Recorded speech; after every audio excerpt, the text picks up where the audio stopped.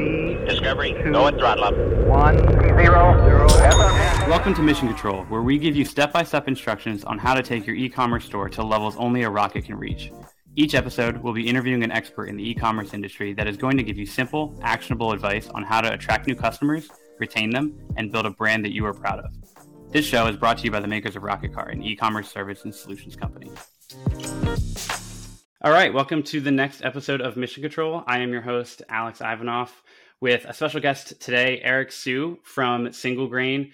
Eric is the chairman and CEO of one of the most impressive agencies we've seen in the corporate marketing space and a service conglomerate of all types. So super excited to have you, Eric. Thank you for joining.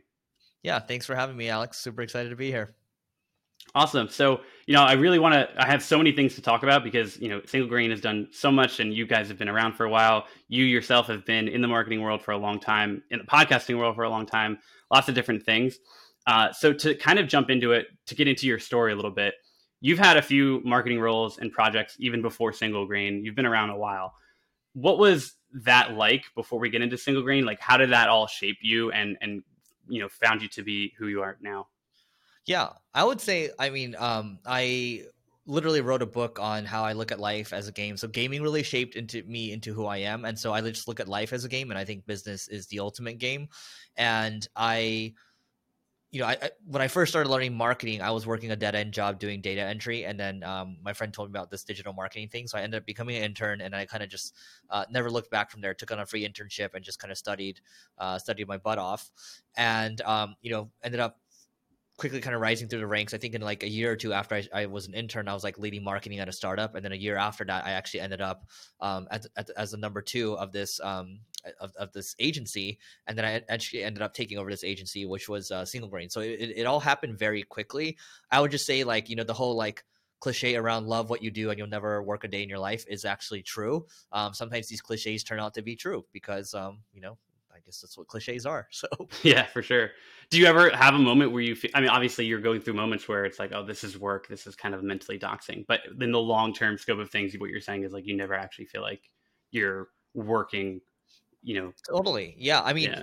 So my my podcast co-host Neil, so his cousin was running this agency, Single Grain, and it was actually an agency, it was an SEO agency where the work that we're doing just wasn't working anymore. And so initially I wasn't interested because I had a good job in tech. And I thought, tech people typically have this air of arrogance around them. At least I'm speaking for myself. And I thought I was too good to work for an agency. Right. I was like, why would I ever want to go back to work for an agency again? Because it's not a scalable business. Right. Sure. And I have a whole bit to say about that maybe later, but, and then I kind of reframed my mindset. I was like, wait a minute, if I can help save this company that's dying, I think I can do anything. And so fortunately, 6 months into it, the fortunate piece is I was able to take over the company. So we can talk about that in a second, but I actually made the company go from bad to worse the first year after taking it. And we actually dropped all the way down to one employee. And so a lot of lessons there, but ultimately the thesis worked out where it's if we can hire the right people, if we can turn this company around, then I think, the sky's kind of the limit. So it was kind of my testing ground for business. Yeah. So let's talk about that, because you said you went down to one employee a year into it. How many did it have when you started, or when you took it over? When I took it over, I think we were about I don't know, it had to be it wasn't that big. It was 15 or 16 people. Okay. Yeah. And so I read that you purchased Single Grain for $2. Is that actually real? And how did that happen? What's the story there? Yeah. So what this happened when I think I was around 26, 27. And basically, so Neil was a partner in the business, my podcast co-host. And then there was I like to say it was one yellow person, which is me, and four brown guys, right? It was all Neil, Sujin, and the rest of the guys, right? We're all cordial. We all still talk today. We're all friends. In fact, whenever we get together, we just kind of reminisce the old times. But basically, I bought Neil's shares for $1 for 10% of the company, and there's another guy, Neil's partner. I paid another $1 for 10% as well, and then the rest was actually was seller finance. So at the time, I actually didn't even know what that meant. I actually just kind of created these terms, right? Where it's like, I'll just pay through it. I'll finance it through the profits of the company. Turns out that's called seller financing. And then I put in a contingency saying that if the company failed, I would owe nothing, right? And so that was kind of one of my first forays into M&A. Actually, I remember I bought an e-commerce store when I was 23, but that's a whole nother thing. But anyway, that's how we structured a deal. And yeah, so I actually paid $2 out of pocket, and I didn't really pay much outside of that. So why were they selling? And, what was it a very troubled business when you took it over? Why was this such an easy transaction for you to do? It was. And I actually talked to Sujin about this, the original founder. We were both speaking at a SaaS conference a couple months ago. And we are just kind of talking he's like, man, in hindsight, would you have done it again? I was like, hell no. Like, I would not have done it again, because it's way harder when you think about the math.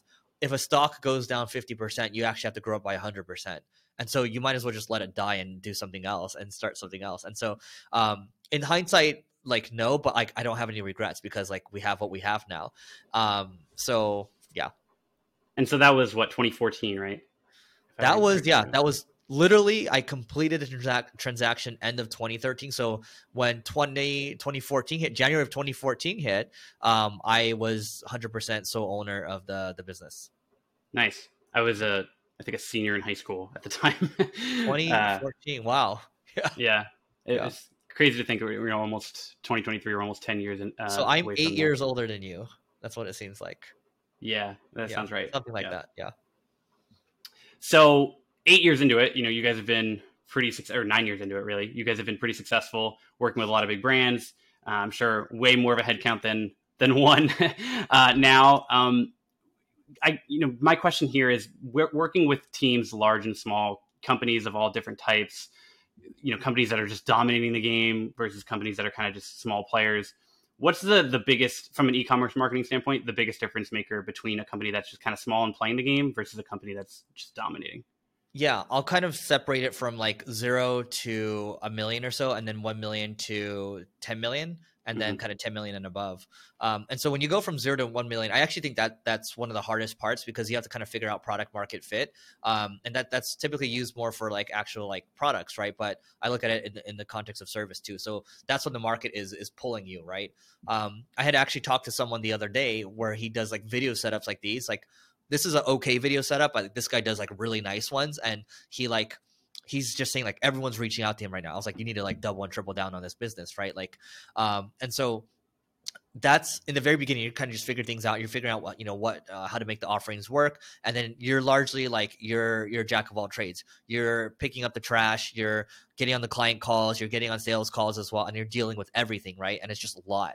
And so then you break the first million, and then, getting to 10 million or so, it's all about, the people that you surround yourself with. It's the team, right? And so it's a cliche thing, but, everyone's like, I realize like when I do my events, we just now, like, we've all kind of grown together. Like, a lot of my friends, we've been to a lot of other events together, and we used to talk about all the tactics, right? What tactic do you have here? What strategy do you have here? And now, like, all we talk about is like, man, who do you need to hire? Who do you need to hire? And like, it's no longer about how do you do it. It's about who.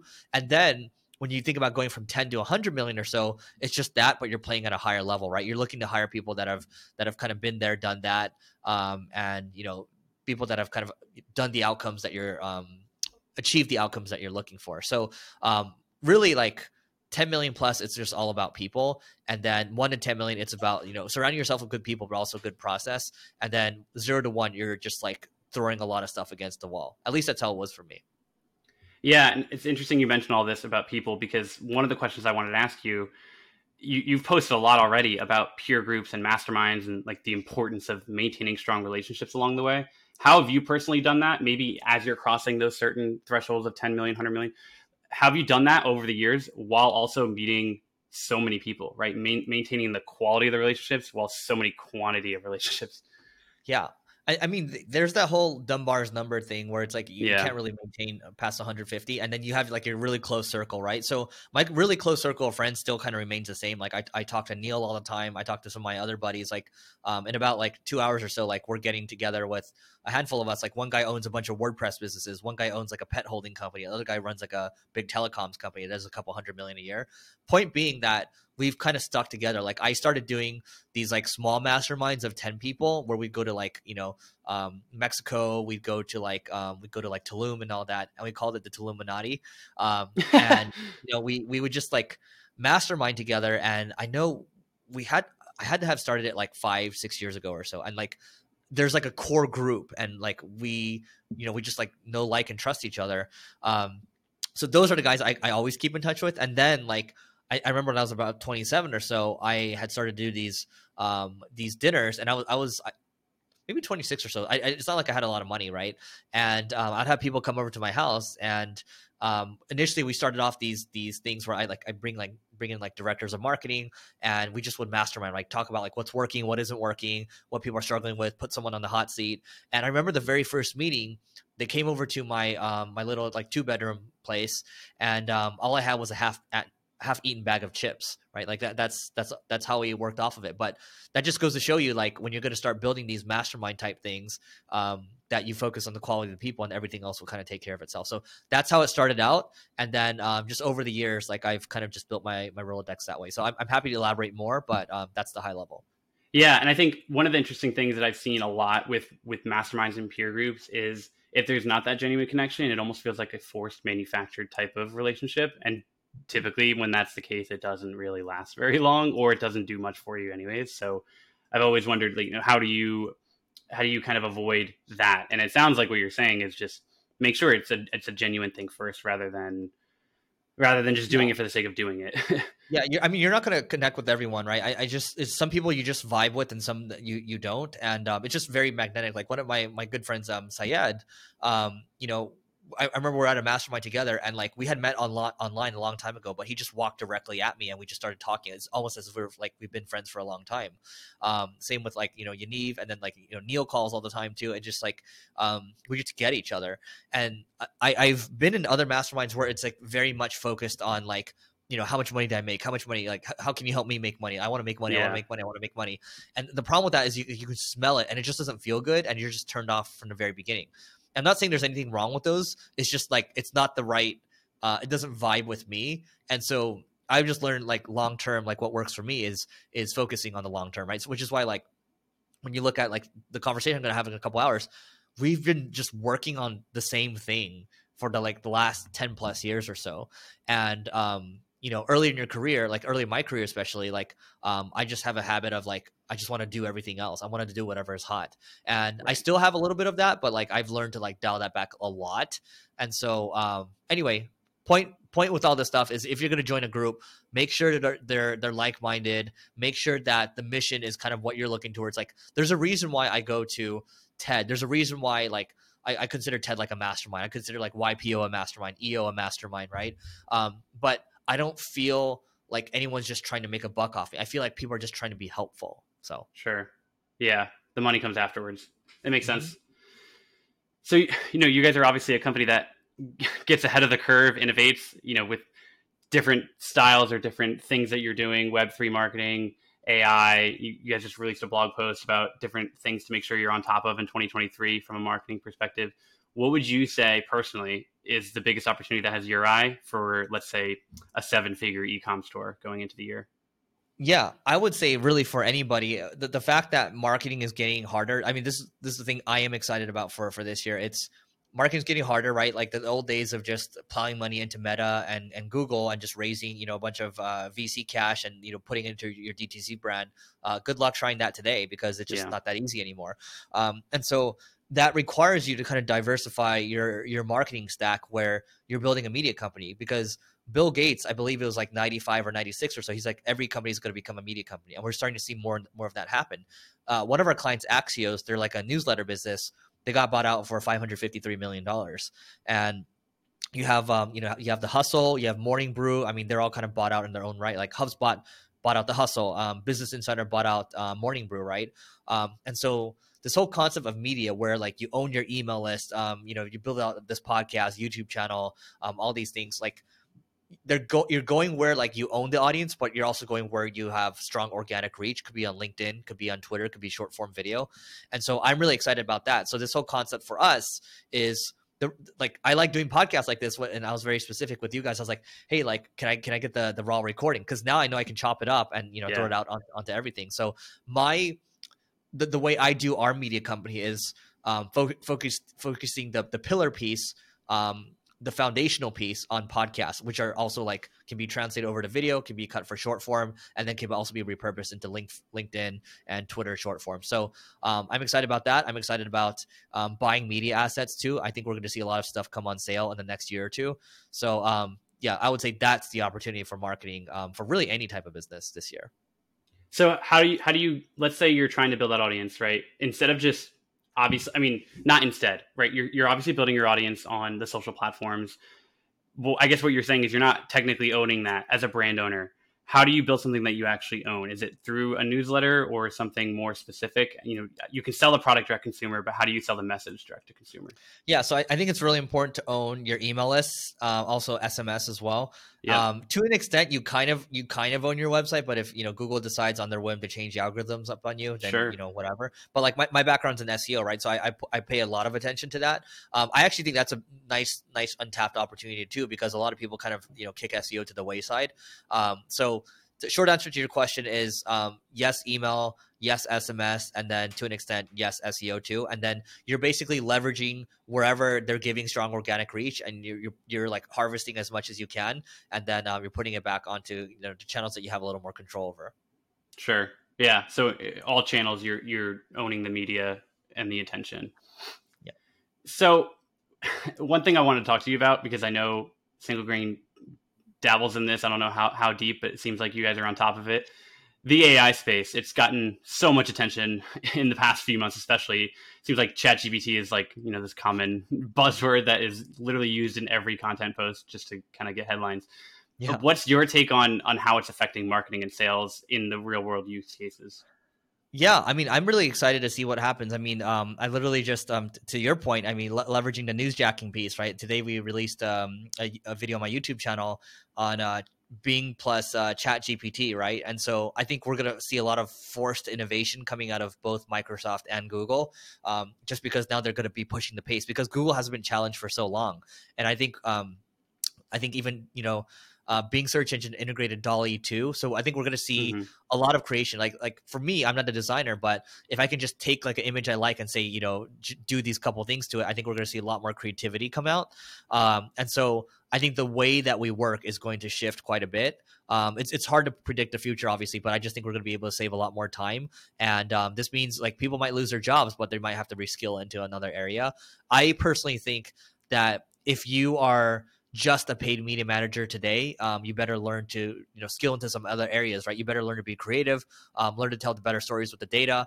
If you could learn to tell better stories too, that's going to help with your creative too. And then you're going to obviously have to learn maybe not to optimize as much anymore, but learn how to kind of work with the AI to get the best performance. Yeah, that's what I was going to say. Like if I'm a copywriter right now and I'm kind of scared, but I'm also thinking, all right, what's the opportunity here? It maybe instead of selling my individual services and my individual creative, nature of copywriting, maybe I'm hiring others and starting to work with the AI to sell as a copywriting company or service or agency rather than an individual, and leveling up my skills to be a business owner rather than like a freelancer, I mean, you're going to save so much time. We're already saving a lot of time with like the like ChatGPT can help you save time on like comments on like organic, right? Literally like my assistant does that, right? Like she responds to comments using like ChatGPT and there's just way more that you can do. Like I think what we're going to see a lot is it's going to force humans to ask better questions. And I've learned just by watching my own behavior and other people's behaviors using ChatGPT that we don't know how to ask good questions.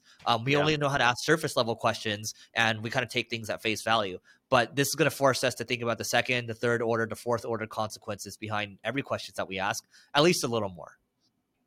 Yeah, no, for sure. And it's interesting you mentioned like how to ask questions, because that's part of it too when interacting with the AI. Like if you're not good at asking the question the way you need it to be, maybe a human might answer it okay. But I've noticed the first maybe 2 times I'm looking for something, I asked it to write a job description for me.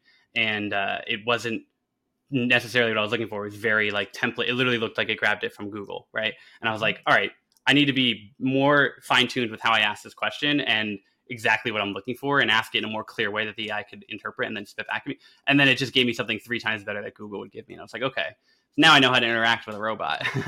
So Yep. Totally the same way for me too. Like I'll ask it like a surface level thing. It's like, oh man, I got a bad answer. Not because the AI sucks. It's because my question sucks. And then it might take like another, to your point, 2 to 3 times to refine it. So yeah. Yep. Cool. So talking about another futuristic thing, Web3, how for Single Grain, how and why as a company did you guys go from an agency that's offering the conventional services, SEO, PPC, to an agency also offering, crypto, NFT, Web3 marketing? Yeah. So one piece on the NFT marketing piece is I just wanted to kind of dabble in it to just see how you can actually build it, right? Because I like build an NFT project, which we actually did from scratch. And so if you're going to do this type of stuff, then you actually have to understand the mechanics behind all of it, like the drops, the art, all that type of stuff, right? So we tested it. I mean, it's not something we really focus on. Even though we rank highly for NFT marketing agency, we do. I will say the main thing for us right now is still the main thing. So we focus mainly on paid media, SEO, CRO, Sure. creative type of stuff, and the Web3 stuff. What I've noticed, at least as of this recording right now, is that a lot of these Web3 companies are kind of like dormant right now. The builders are building, right? But it's really the Web2 companies that are trying to integrate Web3 Rails. Though that's where the money is, right? And so you see Starbucks doing the whole like Starbucks Odyssey thing. You see MasterCard doing that stuff, right? And so we are working with larger like Web3 brands like ENS or like Immutable or whatever, like these types of companies, right? That are trying to build for the long term. And so there's really not a lot of Web3 marketing right now. So we're doing a lot of Web2 marketing for them. But because we've kind of cultivated this Web3 angle, that's been easier for us to get, this level of clientele. Yeah. What do you think is like the biggest opportunity that's being left on the table right now for the standard Web2 companies in which they can take that next step? I think it depends on the company. So this seems like a cop out answer, but like, if you're like a gaming company, right, then like, how do you layer on blockchain and the NFT pieces, right? Like that's kind of obvious. Like that's being done right now.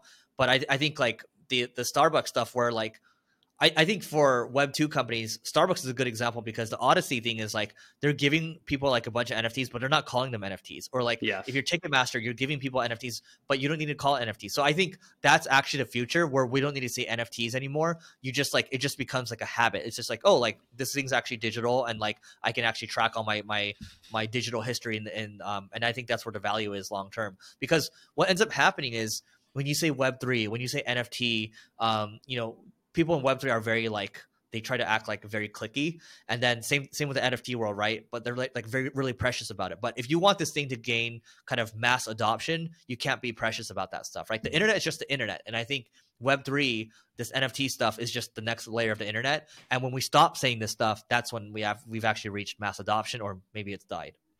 Yeah, no, I totally agree, and it's so funny you say that because last week, literally when we recorded, my friend Adam Andrews was on. He owns a couple Bored Apes, a couple NFT projects. Mm-hmm. And he was saying the same thing with the Starbucks example. It's so important that Starbucks is not calling it an NFT or crypto project because it would not have the adoption that it has. It takes you back to like one of the most fundamental things I learned in literally marketing class of college is don't sell the steak, sell the sizzle, right? Because you're thinking about the benefits and the value rather than like what it actually is or it's supposed to be interpreted as. So I think, people look at, like you going back to Web 2, if you look at telecom companies selling fast internet, it's not the fast internet, it's what it can do for you, what it means to have fast internet, so. Totally. Cool. You mentioned, your core business is obviously still in the main services of PPC, SEO, CRO, creative. PPC specifically, it's always changing. We've seen a lot of changes with everything in the ecosystem going on, especially in the past couple of years. What's been for you guys, and personally the one that I guess what has attracted you most in terms of like winning strategies for high ROI campaigns? Yeah, great question. So this is what happens. What happens is you run a business and then you hire people, and then at a certain point you no longer do the work as much anymore. So it wouldn't be fair for me to answer this question. So I don't have a good answer for you here. Fair enough. Yeah, and I actually, when I wrote that question, anticipating that you might not be like on, as hands on with it. So no, I it's could give you the interesting. high level. I can give you the high That's level fine. answer, Yeah. right? I'm more Yeah. interested in seeing like, what are you seeing for like e-commerce brands is like, where's the focus going in their marketing to get high ROI? Yeah. I think e-commerce marketing, paid marketing, any marketing at all. The fact that marketing is getting harder is really exciting to me because now easy mode is off, and basically what's being forced is that you have to you have to learn to be creative, and you have to learn to tell a good story with data, right? So that's the analytics piece.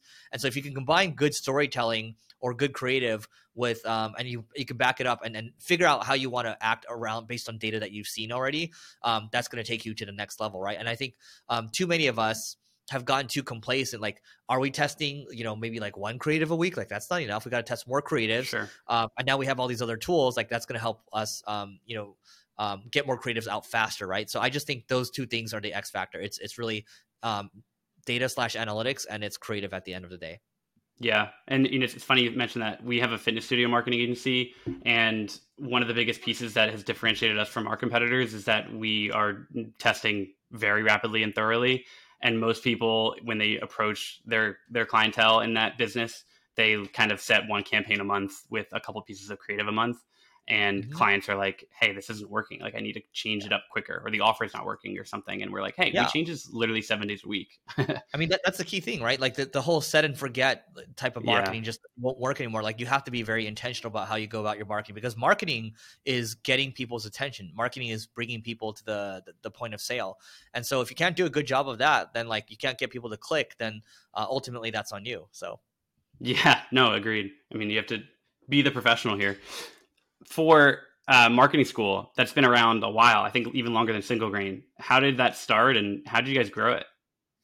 Yeah. So Marketing School is a daily marketing podcast I do with another marketer. And basically, we've been doing that one for about 7 years. I've been podcasting for a little over 10 years now. Single Grain's actually been around since 2009. It's just that I took it over in 2014. So Sure. that's kind of those are the numbers there. But Marketing School, we get about 1.8 million downloads a month right now, and it's a daily marketing podcast. It's about 4 to 5 minutes or so. And it's, I would say, like, how we started it. Initially, I was walking with my partner's name on that one. He's Neil Patel, and I mentioned him a little earlier in this podcast. But we were walking on 3rd Street in LA. This is kind of Beverly Hills area, and I remember we were just like coming back from like getting like green juice or something, and I was just talking about how podcasting has been so beneficial to me, because at that time I'd already been podcasting for 3-4 years. This was even before Tim Ferriss started his, and then he turns to me, and I think it was just a complete misunderstanding. He turns to me and says, "Yeah, let's do it." And I'm like, huh? And he's like, yeah, let's do the podcast. And so that's how the podcast started. And he's like, let's call it B School. I was like, there's already a B School because Marie Forleo has B School, right? So I was like, let's call it Marketing School. So we already collaborated on the name. And then one thing led to another. And basically, like, within a month, I was at his place in Vegas. I had brought a microphone, like a Blue Yeti, and we were doing it at his place he was staying at the Mandarin Oriental at the time. And we just started recording, like, a bunch. And the first episodes, maybe for the first year or so, each one was like 10 minutes or so. They're like double the length, right? We were so like, we got to the point where, like, when we're recording, we would get complaints from people. Like, it's like, oh, it sounds like you guys are recording from a restroom. And so what we did, because the AC was on, it was 115 degrees in Vegas. We'd actually turn the AC off. We'd be sweating our butts off recording this stuff. And we went, like, no matter if, like, he's sick, I'm sick, whatever, whether he's having a kid, he's married, whatever, like, we would just stay consistent. So we've never missed an episode for 7 years. And that's how we started it. We hit our email list initially. That's what led to like a nice bump. We quickly got it to like 200,000 downloads a month. And we really stopped promoting it to our email list after the first 2-3 months or so. And it just kind of continued to compound, because there's really nobody else using that format. So if I'm trying to be practical for the listeners here, I would say that, one, we did a daily show that's only 5 to 10 minutes, right? And then so we zigged where other people were zagging. We didn't really do an interview format. So it was just Neil and I. You had two business operators and marketers kind of just sharing our experiences. And then not saying we're right. We're just saying, hey, this is what worked for us. And then we hit our email list. And those would be the 3 things. And, we've been rolling ever since. And now we have like a lot of things planned. We want to get this thing to about 5 million downloads a month. So 7 years daily podcast. Nobody's ever gotten sick or like death in the family. Nothing. You guys have. What's that grind been like?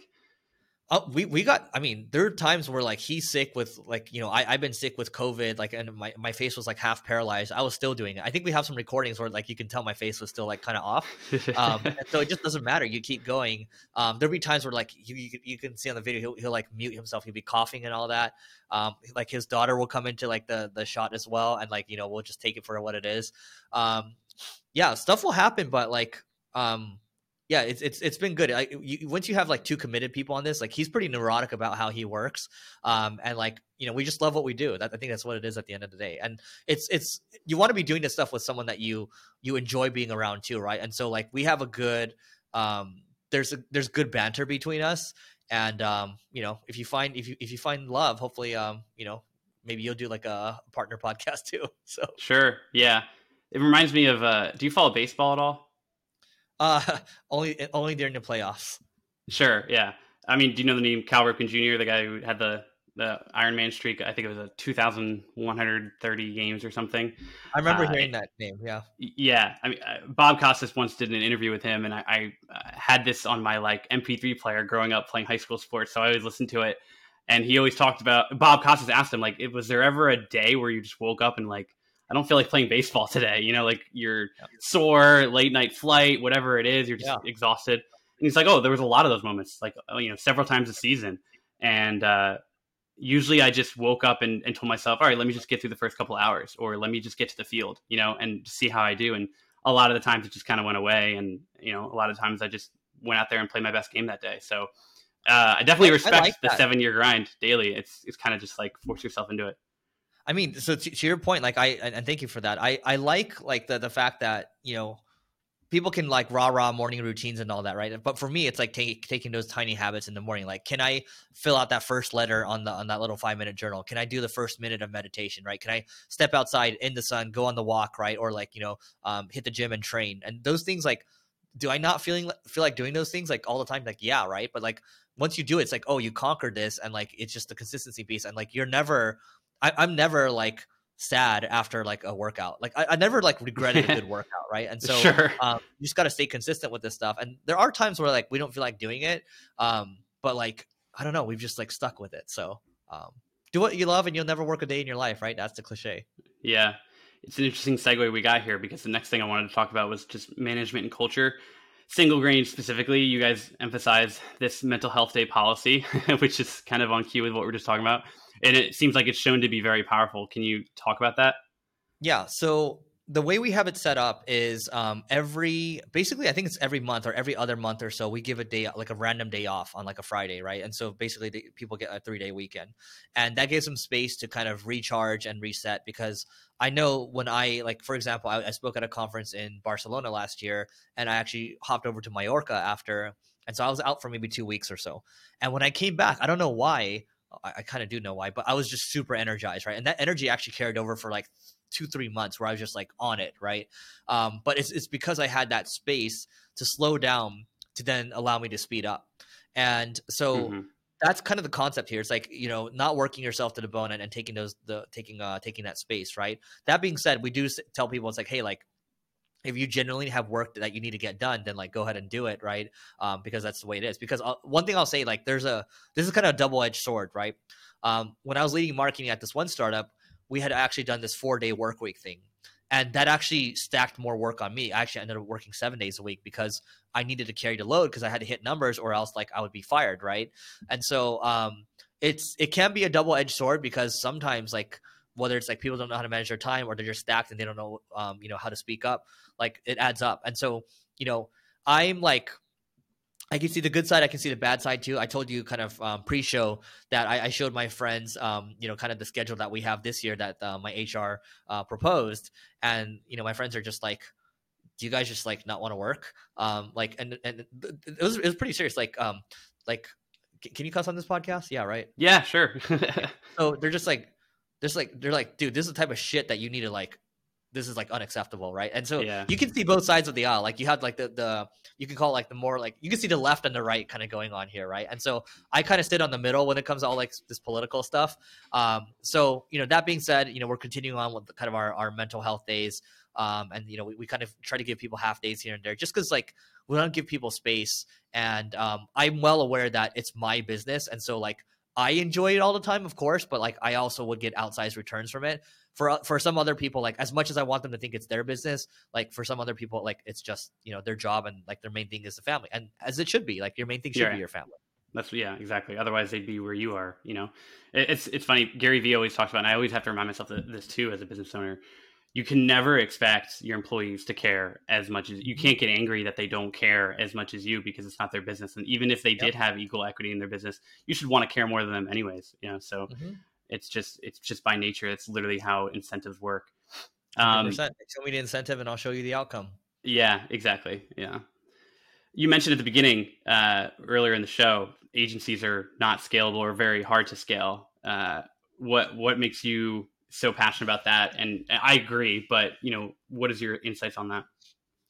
Yeah, so I've changed my tune on it because I've seen my friends over the handful of the years. I mean, they one guy they sold the agency for like one guy for $80 million, another guy for a couple $100 million, or like, one guy had like a $500 million valuation and sold like a chunk of it. And so agencies are great cash flow machines, and they allow you to, they enable you to do things that you want to do. So for example, like I might get good deal flow when it comes to tech investing, right? Just because, I have an audience when it comes to Marketing School or the Leveling Up podcast, or, the events that I do. And so things happen to kind of come in front of me. And so that's how I'm able to invest in cool things. And so, you could make an argument that, the agency's cash flows allow you to maybe invest in other things that might be like bigger moonshots. You can say that, or you can continue to build the agency, and you can build a holding company that goes out there and buys other agencies. That's another model too. Or you can just take the cash flows and just go have a nice life, right? And so I think it's really like, a lot of the glory goes to these companies that are featured on TechCrunch, like OpenAI. They raised $1 billion from Microsoft. They're doing ChatGPT. Like that's really cool stuff, and they're solving a really big problem. But I think virtually for anybody starting, like if I were to go back in time, I would ditch college, and at age 18, I would start an agency or start learning as much marketing as I can, because there's not a lot of CapEx that's tied to it. And then from there, I can decide if I want to work on the next big thing or not. But I largely looked down on agencies in the beginning just because I had worked in agencies and I was like, that's not scalable, right? And when I went into tech. And now I come back to it, I'm like, Neil's built his agency to 9 figures, and he's bootstrapped it in like 4 or 5 years. And I've just seen a lot of other people do the same thing, and like it's a similar path for me too. So I think it's a great business, and as long as you build a great team, a great culture around it, it can be really rewarding. So it's really like you get what you focus on. Yeah. If you're a good manager, there's always a demand. One of the things I remember Neil talking about 2016, 2017, when I first got into agency space, he was like, there's a gazillion job posts looking for marketing people. Just contact them and say, hey, hire my company for cheaper and I'll do better. Yep, there's always demand. So if you're a good manager, you can scale it. Here's how I started out. Like it's, sorry to interrupt. Like it's, when I was like 24, 25, bear in mind, like I was still working full time at a company, but I literally just logged on like Upwork, and nowadays you can use sites like Marketer Hire. Back then Upwork was called Elance, but I was working for this guy doing SEO consulting on the side. He was paying me $25 an hour, and then the work was good enough where he offered me like 250, 300K or so. And at age 25, that's a lot of money for a salary, sure, right? And like 5% profit share. And then at that point I was like, oh, I'm actually doing good work. And so then I had started to reach out to people I started writing answers on Quora, and then started reaching out to people, making like 20-minute videos a day. And I'd have to upload it myself because it wasn't like a tool like Loom. And I'd wait for the upload to finish. I'd send like 20 of these out a day. And eventually I got a guy that was paying me $30,000 a month doing SEO consulting, right? And so that's like $360,000 a year, and that's just like one consulting client. So my point of saying all this is that even if you're doing consulting, I have a friend right now that's making $1 million a year just doing consulting, right? And on a handful of clients. And so the sky's the limit here. And again, there's not a lot of CapEx. If you're going to do consulting, just bear in mind, you're going to be doing the work. But then if you want to build out a team and not do the work anymore, you can certainly do that. So you have a lot of options. And again, you're not putting up a lot of money. So it's great. This is kind of off the cuff, but do you think that's a factor of a lack of education in the digital ecosystem and skill sets out there? Like people are willing to pay so much because they didn't learn this in school. Yeah, I mean, but that's like everything, right? Everything in life is an arbitrage. Like you pay for this microphone over here because you don't know how to build one. You know, the chair that you have, the gaming chair that you have, right? Kind of the same deal. So everything in life is kind of information asymmetry, and you're collecting the margin there. Yeah. Yep. Makes sense. Back to scaling, your team's fully remote, correct? Yeah, we're remote first. Yeah, I guess short answer to your question would be yes. How does the team stay connected? Well, actually, let me back up. Has it always been that way? No, so we had this office in downtown LA in the Aon building. It's one of the key, like you can see it's been there for a while, and like it was great. I mean, we had a great office culture. There's just a lot of things that we did. We go to lunch all the time. It was just like it was good. You felt like you were part of like there's camaraderie, right? Sure. And I do really miss that. And so you know, that's not to say like once I move back to LA, like we might not do like another office or something like that. But like I'll be honest, like when I worked in tech, like we were like 60 to 70% of the team was remote and I was remote. The team was in like Orlando and Portland, Oregon. And it worked out for us. And so now it's just a matter of, for us, in order to stay connected, it's about meeting at least twice a year, getting people together. I mean, you know, I have, you know, Zapier does this, right? Where they meet twice a year. And then maybe with the leadership team, you're meeting like, you know, quarterly or so. And you're just kind of building that cadence because I have a friend, he did a study. He had like something like a Y Combinator, but for Europe, right? It was called Entrepreneurs First. And what they would do prior to the pandemic, they would help you. They would train you on how to build a startup, and then they would pair you with a co-founder. And it was like a 90-day boot camp, right? So you got 3 months. Now, when the pandemic hit, the in-person touch points, they were no longer there. And what they figured out after the pandemic, after we started coming out of it, I mean, there's still a pandemic, right? But what happened was they realized, you know, the key, the sweet spot for like fostering human connection is at least, you know, about 11 to 14 days, spending 11 to 14 days a year together. And so take that for what it is, but I find that to generally be true because at that point you've established a relationship and it's not as transactional as like a fully remote, like never meet type of thing. So Sure. Now, it doesn't need to all be at one time, right? It could be a couple of days a month or something. yeah, a couple days a month. So you might do like, you know, 3 days a month or 3 days. It could be 3 days a quarter or something like that. Yeah. Or if you're going to do an annual thing, you get everyone together and it's maybe for 3 to 4 days. Yeah. Interesting. And between those, like when you're fully remote, what do you guys have adopted in your communication systems, or is there anything that you guys have done to kind of streamline communication or project management? Obviously, from a creative standpoint, it's very hard. It's hard. I mean, like to your point, you can't really schedule creativity. It's not like The Office where it's like, hey, let's just meet, just get in here and let's start to whiteboard this stuff out, right? Like that I really miss. And that's why like that part's just hard. And so we do have like our kind of weekly all hands that there's that piece. You know, I was prior to that, I was kind of writing like a weekly newsletter to kind of keep everyone abreast on my thoughts.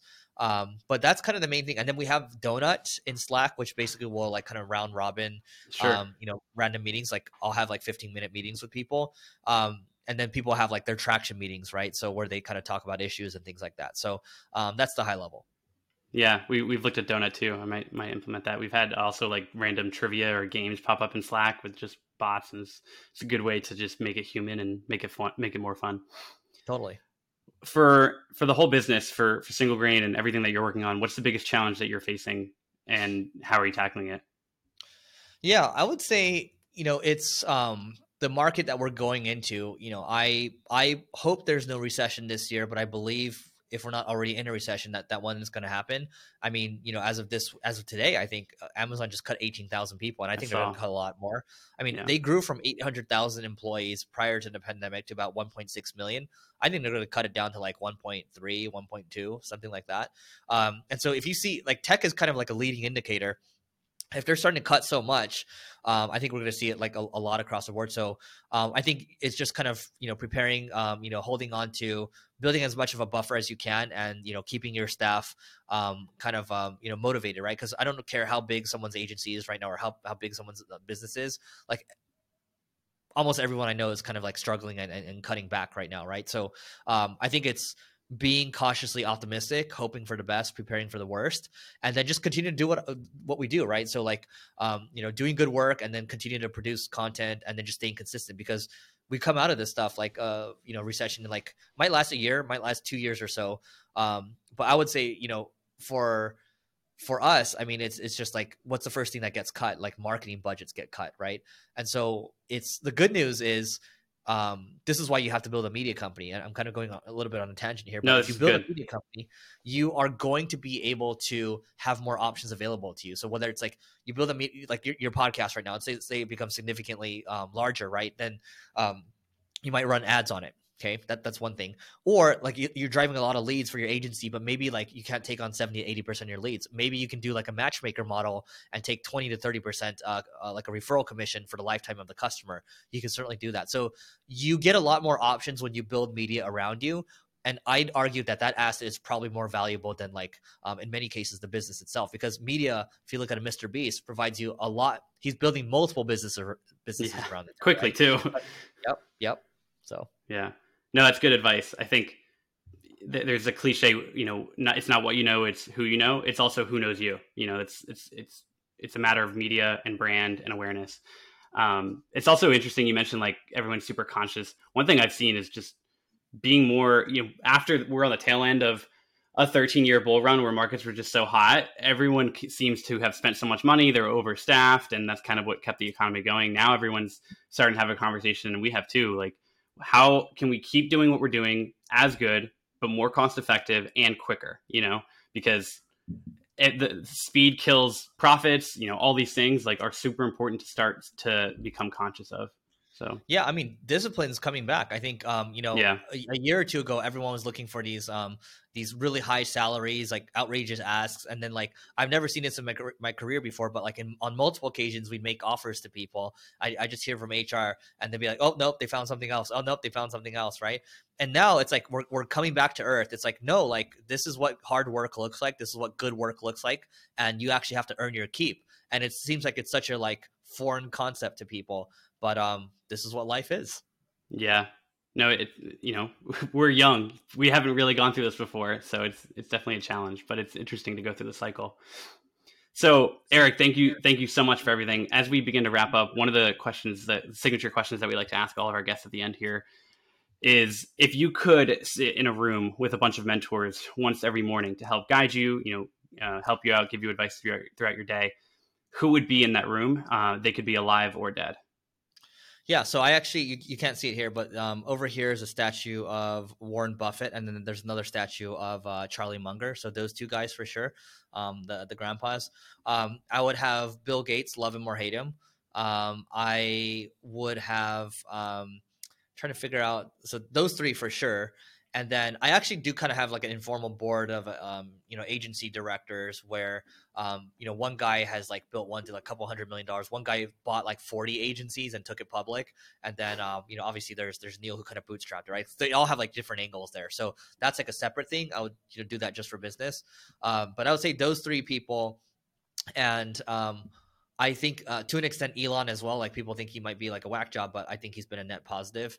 And Jeff Bezos. So I'm basically picking like the people that have built the biggest businesses and have been around for the longest, and they focus. And then I'm just to like I'm trying to figure out like which women would be in there, but none come to mind right now. So not saying I have anything against women, but those are the first immediate ones I have that come to mind. First woman that always comes to mind for me is Adele. She's just not only her talent, but her story is just incredible. Yeah, I guess, I mean, as you say that, I'm like, okay, I guess Oprah, like her upbringing, right? Like, what she's powered through. So like anyone that's gone through like a ton of struggle and like has achieved amazing success and just continues to get hate from people, like those people, like I respect. So yeah. Happy birthday to Charlie Munger, by the way. I think he just turned 99 the other day. Yeah. Pretty impressive. Guy's still going. It's also funny. I love that you described Elon that way, because I've loved the guy for years, and then lately I'm just like, what is going on here? What is he doing? But at the grand scope of things, it's like, all right, yeah, he's definitely a net positive for the world. You know, so, still a net positive. Yeah. Cool. Well, Eric, where can our followers follow you, get in touch with you, keep up to date with what you're doing? Yeah, I would say right now I'm putting more effort into my YouTube channel. So Leveling Up on YouTube, and then there's a Leveling Up podcast, and there's a Marketing School podcast too. So consume more content with us. So, Awesome. Yeah, we'll link those podcasts down below. We'll link your Twitter and LinkedIn as well for people to follow you. But again, thank you so much, Eric. It's been a blessing to have someone like you and so many awesome answers to these questions. A lot of cool insights from someone of your caliber. So thank you again. And for those listening, check us out on GoRocketCar.com for this episode and all of our socials and the rest of our episodes for this podcast. And we'll see you next time.